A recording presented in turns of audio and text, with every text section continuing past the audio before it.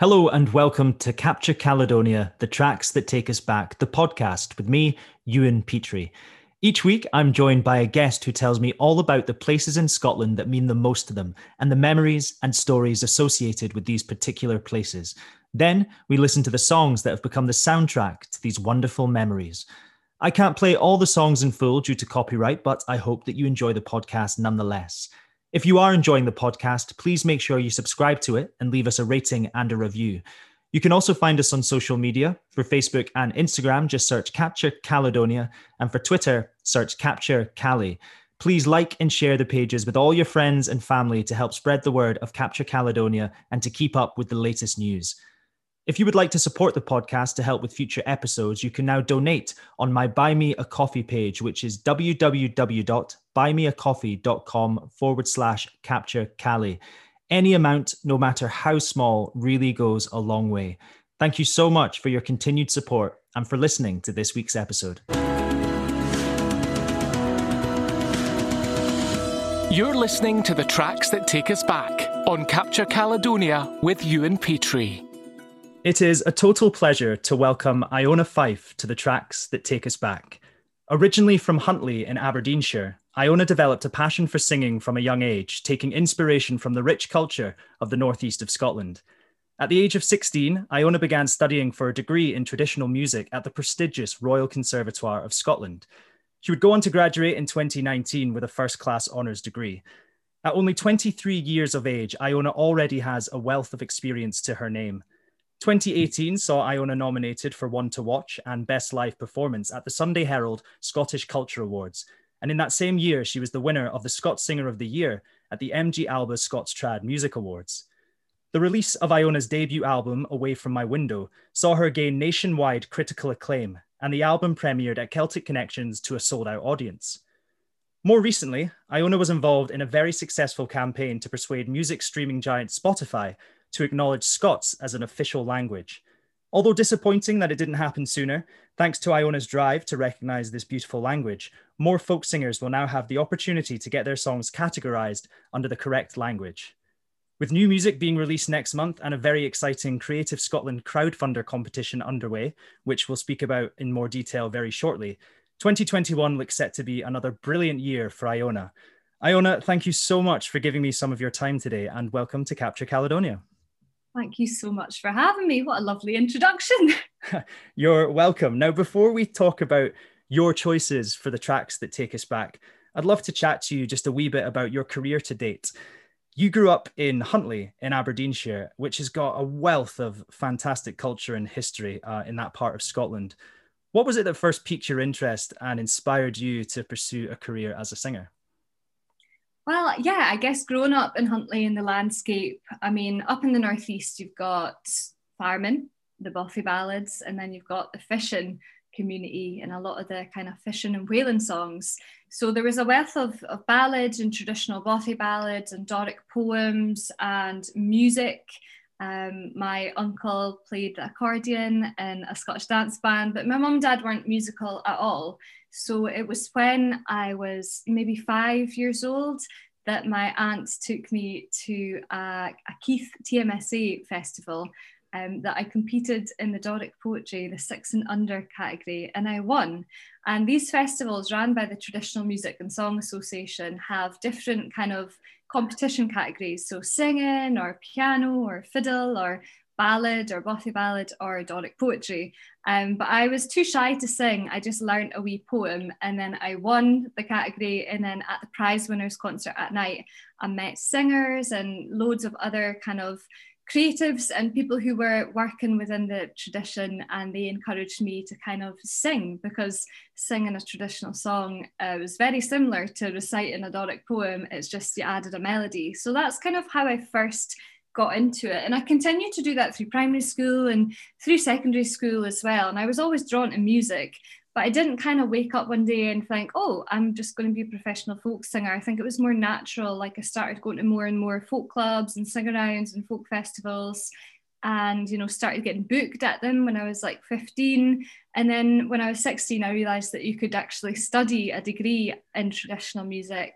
And that's when I was like, you know what, I'll go for it and I'll audition. And I got in and I thought, well, I better go because you can't defer. You have to re-audition if you want to take a year out. So I think it was all very natural. But when I was growing up, I was kind of in that, small town environment of, oh, music's not a real career. You should study and make sure you can go and get a proper job. And that was the kind of vibes that I was getting from, my, not parents, but kind of the community. Yeah, you mentioned briefly there that you ended up going to study traditional music as a degree at the Royal Conservatoire of Scotland. And you also talked about getting booked, to do gigs at folk clubs and different places like that. Looking at your CV, it's clear that you began working and gigging, before and during your studies. How did you find juggling the beginning of your career and then it really taking off with completing your degree at the same time? Oh, it was a total nightmare. Like by the time I was in third year and fourth year, I was really not there that much. I was completing, my studies in hotel rooms after gigs and writing my dissertation, on the hoof between sound check and between gigs. And it was pretty mad. But I always knew that I wanted to graduate and hit the ground running. And that meant that I really had to work whilst I was studying. So I took the steps necessary to be able to do that, like, releasing albums and competing in the Young Trad and trying to make sure that when I did graduate, I wasn't thinking, oh, what do I do next? But it was pretty mental and I burnt myself out. By the time I was in third year, I was definitely on tour more than I was at uni and I was exhausted. And I had to get my tonsils taken out because my immune system was so bad that I was getting tonsillitis pretty much 9 out of 12 months a year.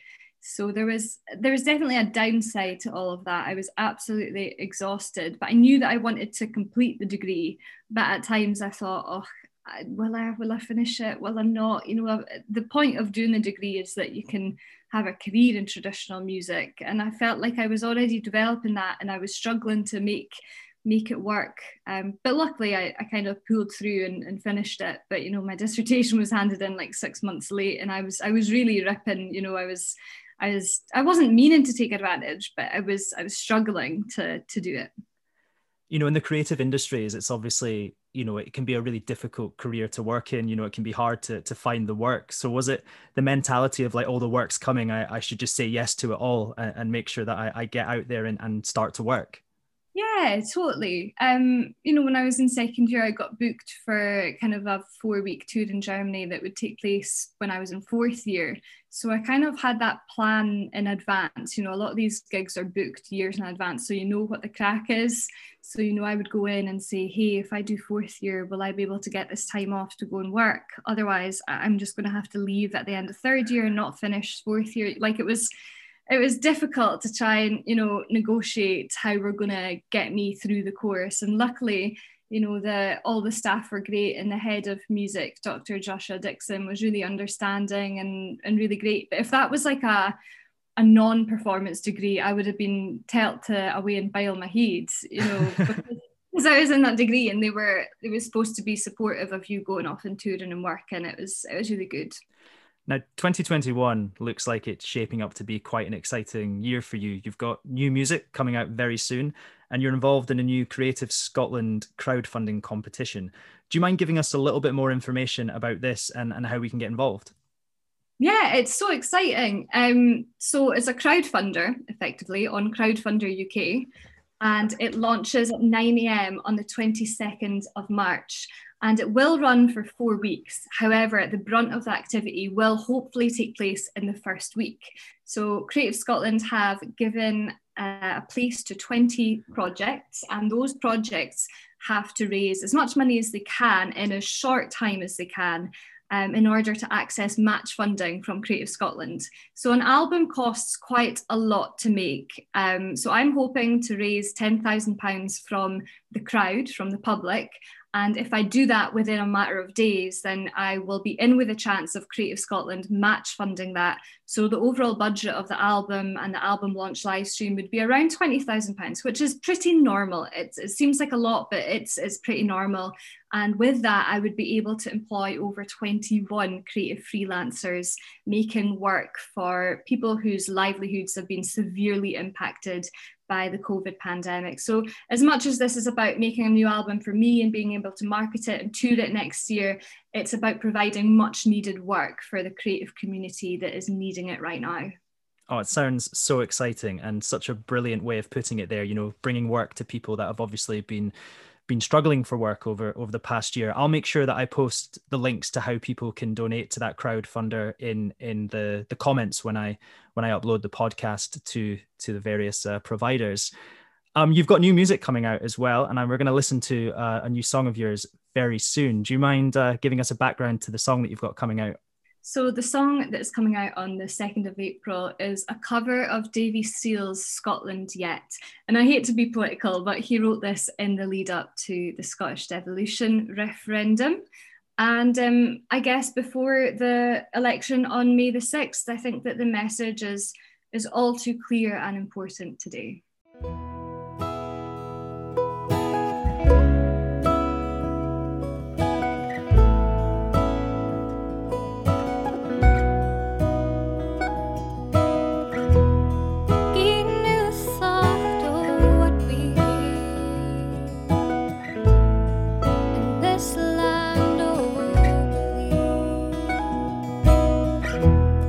The healing glen, the Doric stream.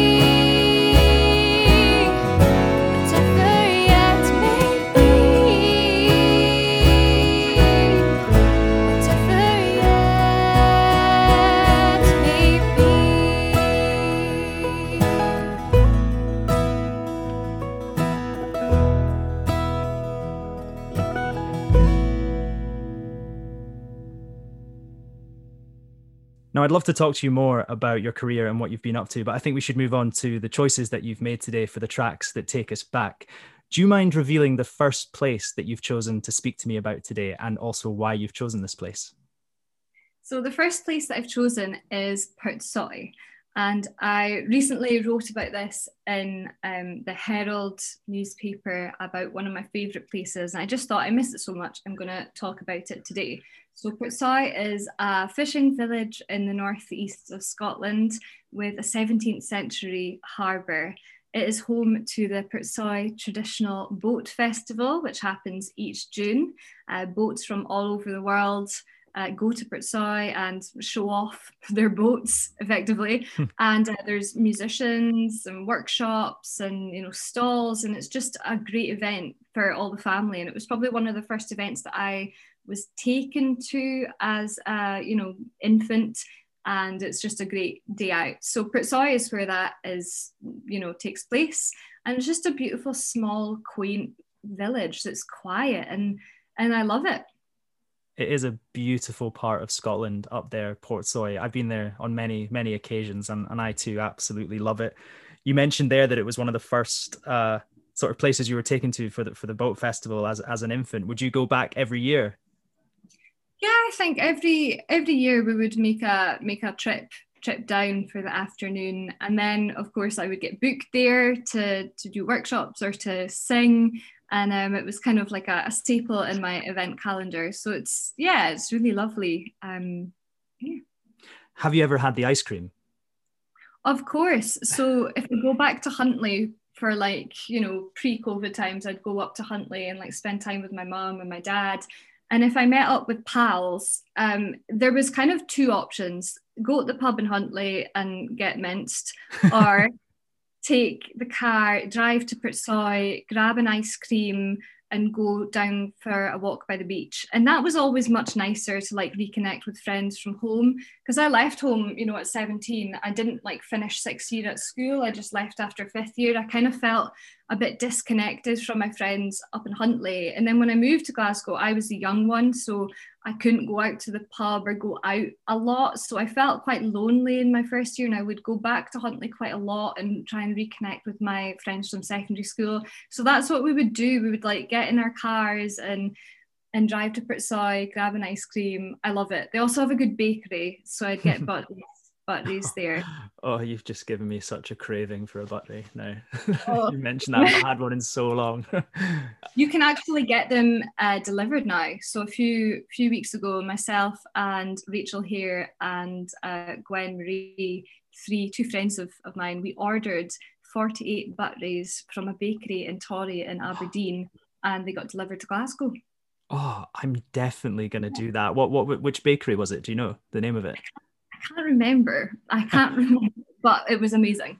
You mentioned as well Portsoy and doing the article for the Herald in which you talked about it. I actually saw that article a couple of days ago, and I noticed that you talked about being an extra in the film Sunset Song, which I believe was filmed partly there. What was that experience like? It was Whiskey Galore. Oh, Whiskey Galore, sorry. I wish I could have been in Sunset Song. You know what? I've said this on Twitter before, but the Sunset Song interpretation, it was a really great opportunity to do the film with a great budget. And they got Agnes Dane to be Chris Guthrie, and it's just every word she says, it's just why don't you just get a Scottish actress to do an Aberdeenshire accent? Why wasn't that a thing? So that really annoyed me, but it was Whiskey Galore, and it was really fun to do. I mean, I'm not much of a dancer, but I was just at the wedding scene, and that took place on the harbour. And it really put Portsoy on the map. People were coming to watch, and it was great. But since then, Peaky Blinders has been filming at the exact same harbour. So that's really exciting that it's a kind of place that productions are fighting to go to. I think if anyone hasn't been to Portsoy, that's evidence enough that it's obviously a beautiful place. If these big, productions, films, TV shows are wanting to film there, then that's as good an advert for it as anything. I know that you've chosen a song that reminds you of Portsoy. Do you mind explaining why you've chosen the song that you have? Yeah, so Portsoy was home to Jimmy Macbeth, or Macbeth, however you'd like to say it. And Jimmy Macbeath was born in Portsoy.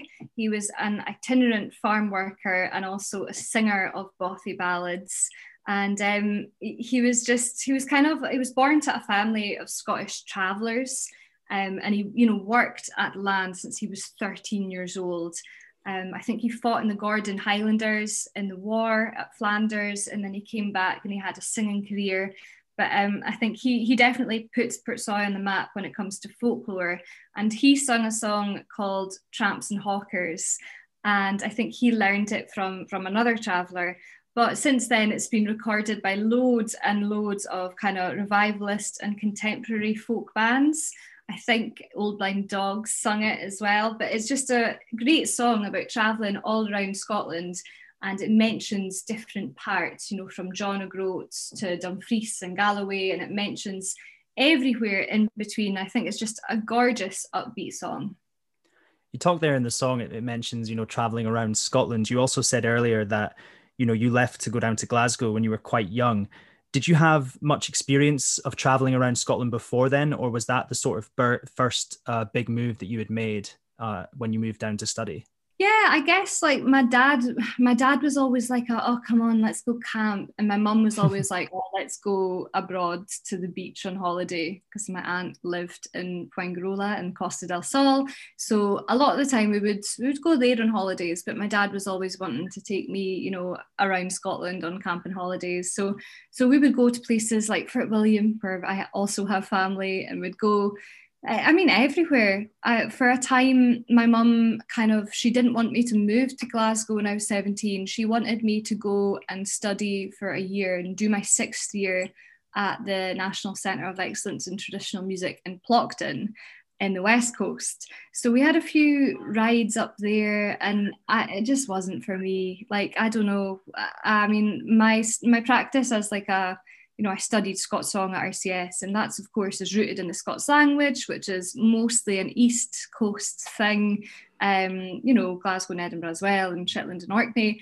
But I just felt like moving to the West Coast, uprooting myself from that tradition, was just not for me. So yeah, I had a lot of like trips to the West and all that, and yeah, I've seen a lot of Scotland. When I was 16, I did the Fays Ross Cayley Trail, which was like my first ever experience of touring. It was like a 4-week tour doing 2 gigs a day, 90 minutes per gig. It was absolutely exhausting. We went all over Scotland then, and it was amazing. But I think, to be honest, since then, I think I've probably travelled abroad more, unfortunately, than I have seen most of Scotland. So there's places that I really, really need to visit in Scotland.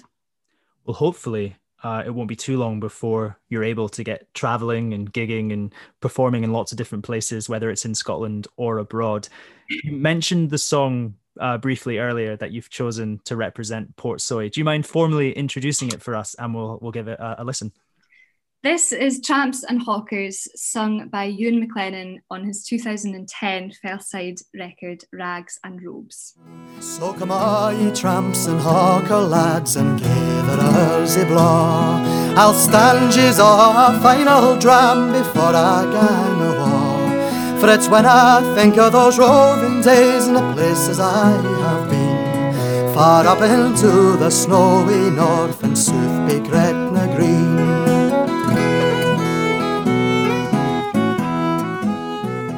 Let's move on to your second choice of place. Do you mind revealing the other place that you've chosen to speak about today? So the other place is Fyvie. It's a very kind of small town. I wouldn't even say it's much of a town, to be honest. It's about 12 miles from Huntly, and it has the historic Fyvie Castle, which I was a flower girl at in 2004 or something. So that's why I've chosen Fyvie. It's not like pretty like Portsoy. It's pretty small, but the thing is that there's several ballads that are connected with Fyvie, or things have happened in Fyvie, and that's why I've chosen it. Did you actually grow up in Huntly, or did you grow up close to Huntly? Oh no, like banging in Huntly town. So the funny thing is that there's a continuum in the northeast. So if you live in Huntly town, to the farmers who live in the surrounding area, you're a Toonser. But if you go into Aberdeen and you meet someone from Aberdeen and say, oh, I'm from Huntly, they'll say, oh, Truchter.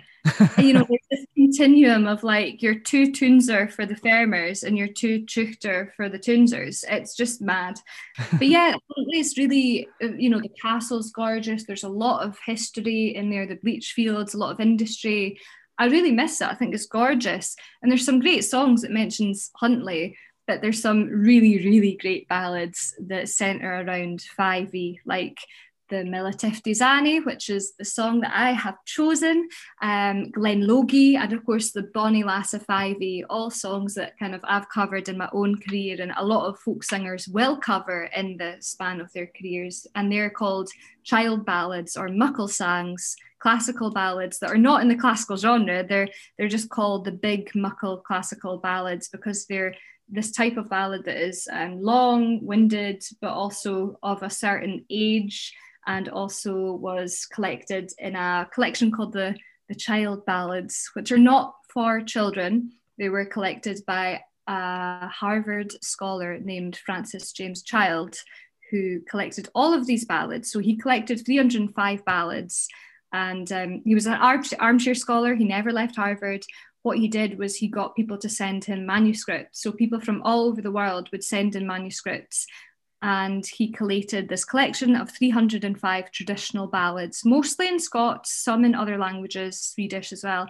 But 91 out of 305 of the ballads were from Aberdeenshire alone. And the ballads that I mentioned, Glen Logie, Milletifties Annie, Bonnie Lass of Fyvie, I think they were in the collection too. So it's really important in terms of balladry. That's amazing. I didn't know that. That's a wonderful piece of history. Do you find that you get, you know, obviously Fyvie is somewhere that's close to Huntly. I'm sure you would have been there quite a lot, but do you feel more connected to it now that you know these songs? Yeah, totally. I mean, it was funny because you could drive around the Northeast. You'd go, oh, I know a song about there. I know a song about there. I know a song about, you know, because it's so steeped in these songs, you feel a connection to the songs through the place, but also you feel a connection to the place through knowing the songs. And I think that when I was growing up, if I was trying to learn a new ballad, I could maybe go to the place where the ballad took place, like Battle of Harlaw near Inverurie, the Harlaw Monument. You could go up there. I think being able to go to the place and maybe sing the ballad there or visit gravestones to do with the characters in the ballads, because these were real ballads. They some of them were supernatural or fictitious, but most of them, including the Milletifties Annie, was unfortunately based on very true stories, very traumatic stories that happened to people who lived very near where I grew up. You've mentioned quite a few songs there, actually. What made you settle on the one that you have chosen? I think it's because it's the most important in terms of the message that it carries. So the Milletifties Annie is a ballad about the honour killing of a young woman named Agnes Smith. She was the daughter of the mill worker, so Mill of Tifties Annie, and she fell in love with a man named Andrew Lamy, and he was a servant to Lord Fyvie, but her family wanted her to marry Lord Fyvie and not Andrew Lamy. So they were very upset when she got with the servant, and they brutally murdered her. And this is a true story, and it was around 1673. So it's set in early 1670s, and it was true. And I think that's the shocking thing, and that's why I'm drawn to it, is because I stand in solidarity with Agnes, or Annie. Apparently, the Milletifties Annie ballad was the most recorded ballad by female singers in the 20th century, and that's to do with the School of Scottish Study archive. Perhaps this is due to people's belief that the ballad was a true story, or the fact that it is a true story. And I think that's why it was recorded so much then, and why it's still sung today, even though it's 400 years old. Yeah, absolutely. Still so relevant, isn't it? Absolutely. Yeah. Yeah, it's so great to hear the sort of passion behind you delving into the history as well. Is that something that really interests you? Totally. I was really geeky when I was growing up. Like, I would travel into the Elphinstone Institute at Aberdeen University to access all the old ballad books that I couldn't get my hands on anywhere else. And, you know, folk music is just history, really. It's also, you know, contemporary too. But there's so much stories and history to the ballads that you can't really sing a ballad without getting involved emotionally with the history behind the ballad too, and the context as well. Brilliant. Iona, thank you so much for giving me some of your time today. It's been such a joy to talk about these places in Scotland. You know, I'm from the Northeast myself, so it's been really nice to feel that that's getting represented well on this episode of the Tracks That Take Us Back. Do you mind just formally introducing the song for us one more time, and we'll listen to it? This is the child ballad, The Mill o' Tifty's Annie, recorded by Old Blind Dogs. At the Mill o' Tifty there lived a man in the neighbourhood of Fyvie, and he had a lovely daughter dear, whose name was Bonnie Annie. Lord Fyvie had a trumpeter by the name of Andrew Lammy, and he had the air to win the head of Mill o' Tifty's Annie.